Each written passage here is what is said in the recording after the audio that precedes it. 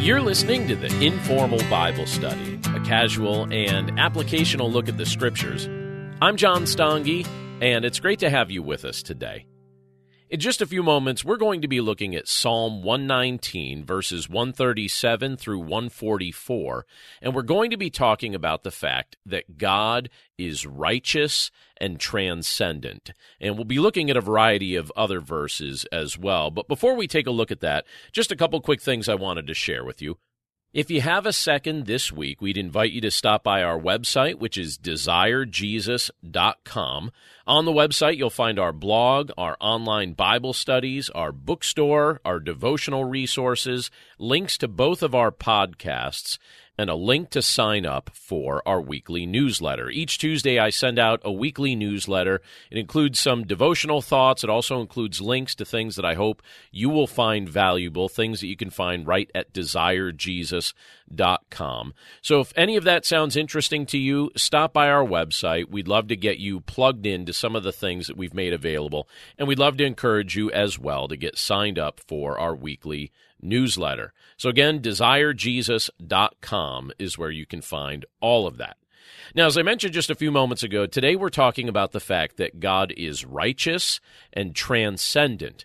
And for the past group of weeks, we've been looking at attributes of God. We've been talking about who God is, and we've been learning things about what God is like. And today, again, we're talking about his righteousness and his transcendence. So we're going to begin with looking at Psalm 119, verses 137 through 144, and then we're going to look around at several other verses of Scripture that highlight God's righteousness and his transcendence. But we'll begin with Psalm 119, verse 137, and this is what it says in this passage.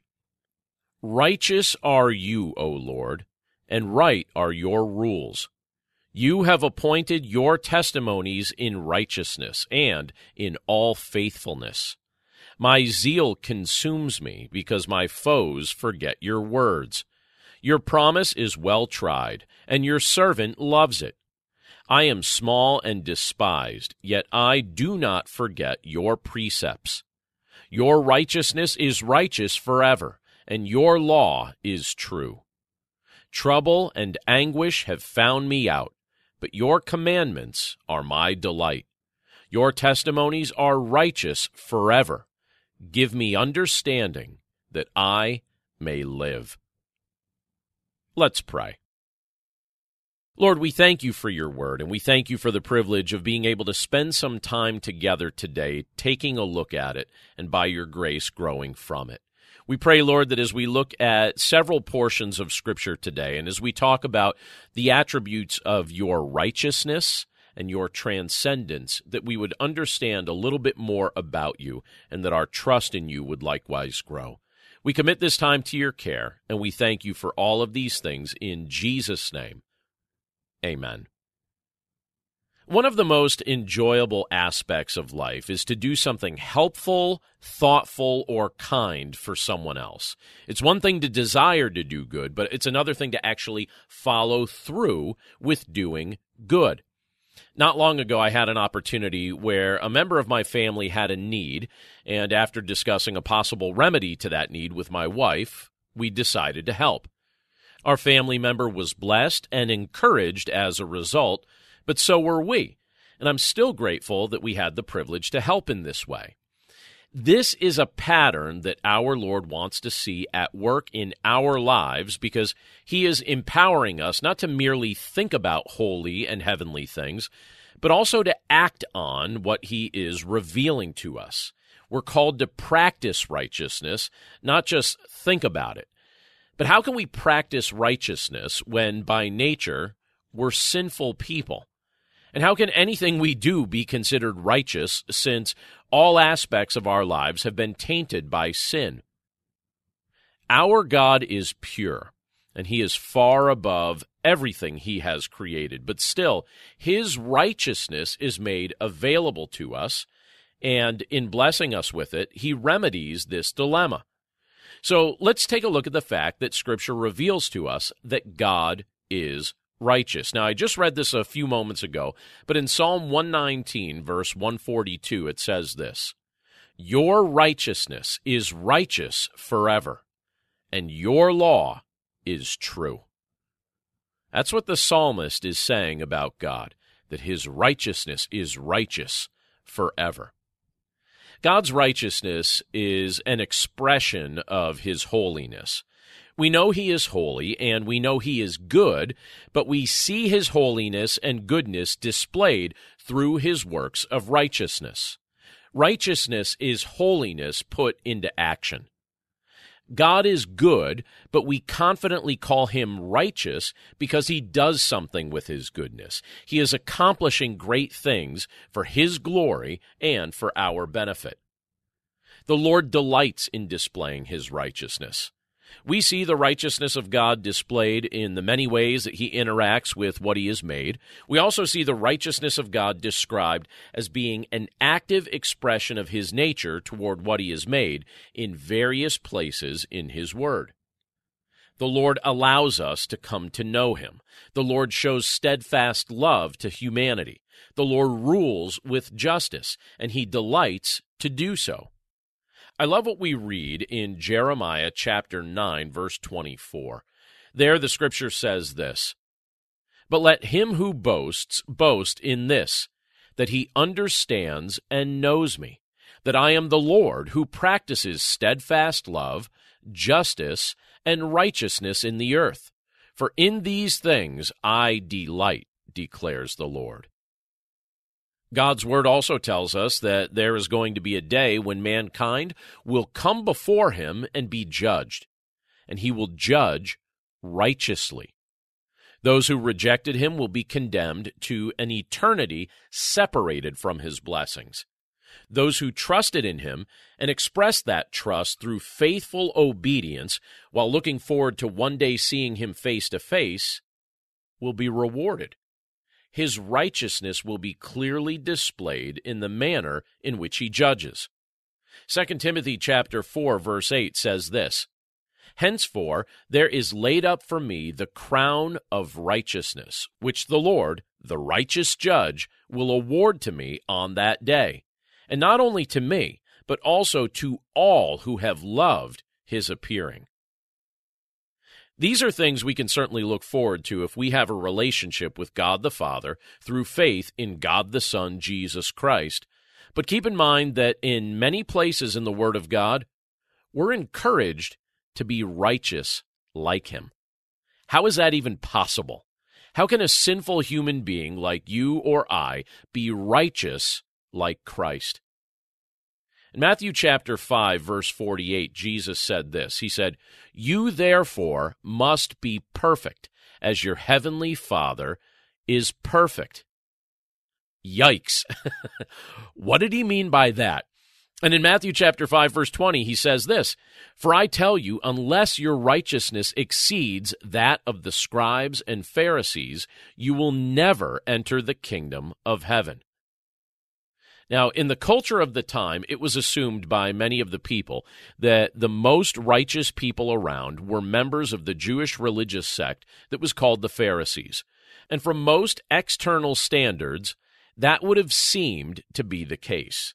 But it turns out that the Pharisees primarily sought the praise of men. Their deeds of righteousness were mainly attempts to be lavished in the praise that should have been given to God. Well, in the statements Jesus made, he was telling us that our righteousness needs to be more than just external. We need the internal righteousness of God in our lives so that our actions and motivations will be empowered by his grace and intended for his glory. So how is the righteousness of God obtained? How can his righteousness become part of our lives? Our sinfulness prevents us from being able to earn or deserve it, but it can be given to us as a gift. Through faith in Christ, we are given his righteousness. Theologians like to call this imputed righteousness, which means his righteousness is attributed to us, or it's added to our account. That's what it means. At the same time, our sin was imputed to him. He bore our sin at the cross. then blesses us with the gift of his righteousness when we come to faith in him. Romans chapter 3, verses 21 and 22 say this, "But now the righteousness of God has been manifested apart from the law, although the law and the prophets bear witness to it. The righteousness of God through faith in Jesus Christ for all who believe, for there is no distinction." Isn't it amazing that our God would make that kind of trade? It seems beyond comprehension to imagine that a holy, righteous God would take our sin upon himself so that he could lavish us with his righteousness. But if he didn't do so, we would have no hope. We would have been forever lost in our sin. Our Lord deserves our praise because in his steadfast love, he orchestrated the only way that we as sinful people could be made completely righteous in his sight.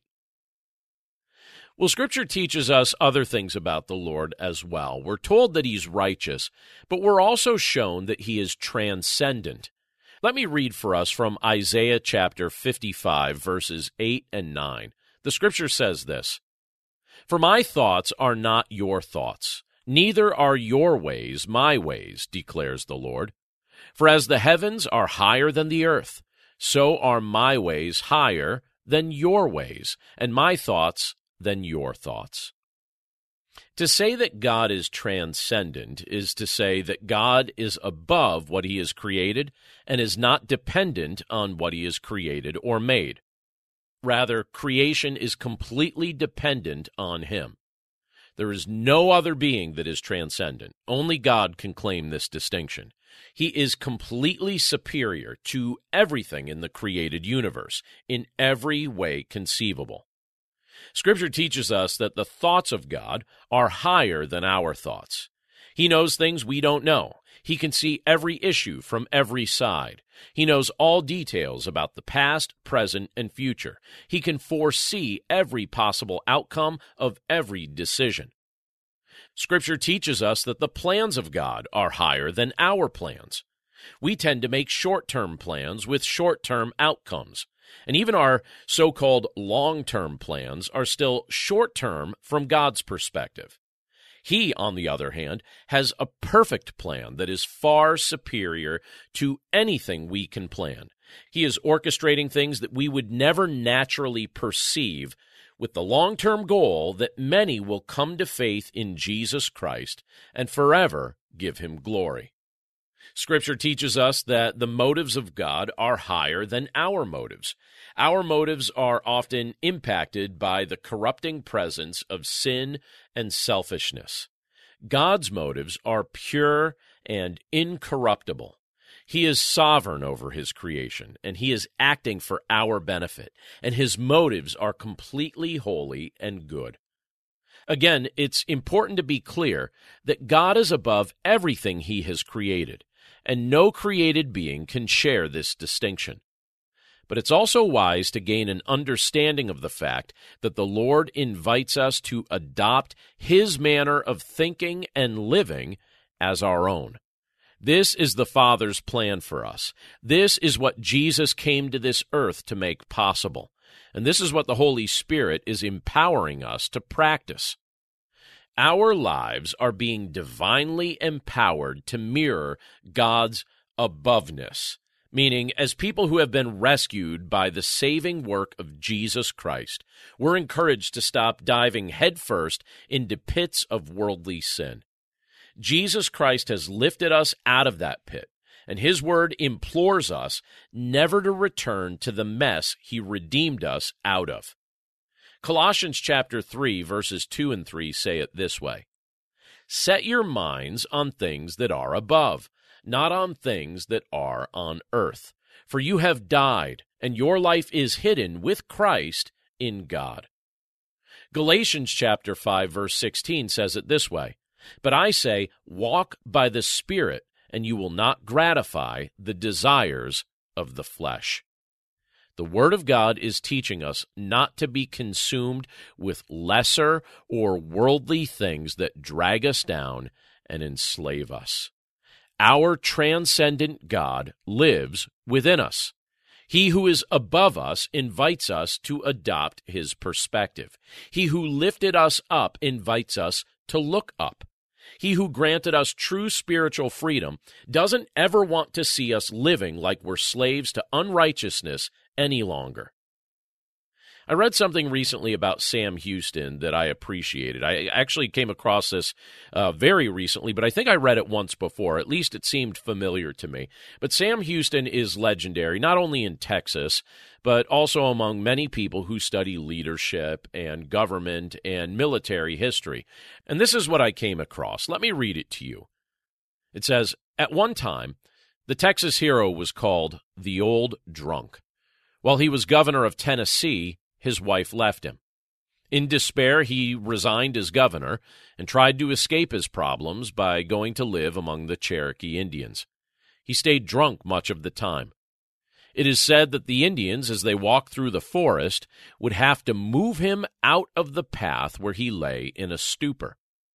Later, he went to Texas, where he became the great hero of the Texas Revolution when he routed General Santa Anna's Mexican army. Houston's battle cry, 'Remember the Alamo,' helped win independence for Texas. He married the daughter of a Baptist preacher and later trusted Christ, but he still had some of his old tendencies. One day, as he rode along a trail, his horse stumbled. Houston spontaneously cursed, reverting to his old habit. Immediately, he was convicted of his sin. He got off his horse, knelt down on the trail, and cried out to God for forgiveness. Houston had already received Christ, but God was teaching him to live in fellowship with him moment by moment. As soon as the Holy Spirit made Sam Houston aware of his sin, he confessed it. Now, that's something that was written by Darrell Robinson, and I wanted to share it with you here because our transcendent God could have chosen to remain unknown to us, but he didn't. Instead, he offers us the righteousness of Christ, and he empowers us to adopt his manner of thinking as our own. We're called to be confessors of sin, not embracers of sin. We're called to be lovers of righteousness who set our minds on things above. In general, how are you feeling right now? Have you embraced the gift of the righteousness of Christ, or does this world still have you in its grip? Is your mind caught up in worldly things that only produce death, disease, and depression? Or would you like to begin to adopt God's perspective as your own and begin setting your mind on the very things that reflect his heart? Let's pray. Lord, we thank you for your word, and we thank you for the privilege that it was to be able to read it together today and think about the various things that you communicate to us about yourself in it. Lord, your word reveals to us that you are righteous. Your word also reveals to us that you are transcendent, that you are above everything you have created, and you invite us to walk in the righteousness that you supply through faith in your Son, Jesus Christ. You likewise remind us that you have called us to set our eyes on things that are above and not to be consumed with worldly things. You are transcendent. You are above what you have created. And you invite us to lift our eyes up and to begin to see things like you see things. Thank you, Lord, for doing this for us. Thank you for accomplishing this great work in our lives. And we pray that by your grace, that you would help us to walk with you faithfully in every context of life that you've placed us in. We love you, Lord. We know we don't deserve these blessings, but we're grateful for them all. And we commit ourselves to you today and pray this all in Jesus' name. Amen. Thank you again for listening to this episode of the Informal Bible Study. As I mentioned at the start of the show, we invite you to stop by our website, desirejesus.com. Be sure to check out all the things that we have there. Sign up to be on our newsletter list if you're not already on it. And while you're there, don't be afraid to send me a message and let me know if there's a way that I could be praying for you during the course of the week, or even just let me know where you listen to the show from. There are people that from time to time will send me messages and just let me know that they're listening to the show, but they live in places that I have never been and maybe I'll never get to go to. So it's always fun to know that I'm connected through the friendship of our podcast community with brothers and sisters in Christ who live in far-off places. It always edifies me to hear your comments and your thoughts and your words of encouragement, and even just to know that you're out there listening. It's very edifying. So thanks again for those of you who take the time to do it. It's also just really fun. But that's it for us today. Thanks again for listening. We hope you have a wonderful day and a wonderful week, and we look forward to catching up with you again right here next Monday. Take care.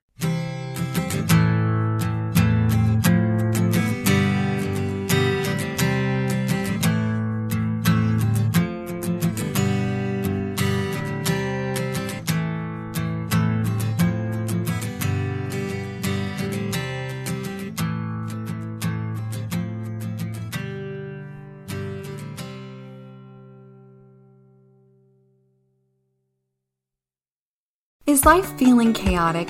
I get it. I'm Rachel Wojo, host of the Untangling Life podcast. Don't miss the passionate encouragement and faith-based resources you need to help you clear your head and calm your heart. As Shell says, it feels like Rachel always knows what I need to hear. She keeps it real and is so humble. Her podcast is just the cherry on top. Enjoy Untangling Life with Rachel Wojo on lifeaudio.com or your favorite podcast app now.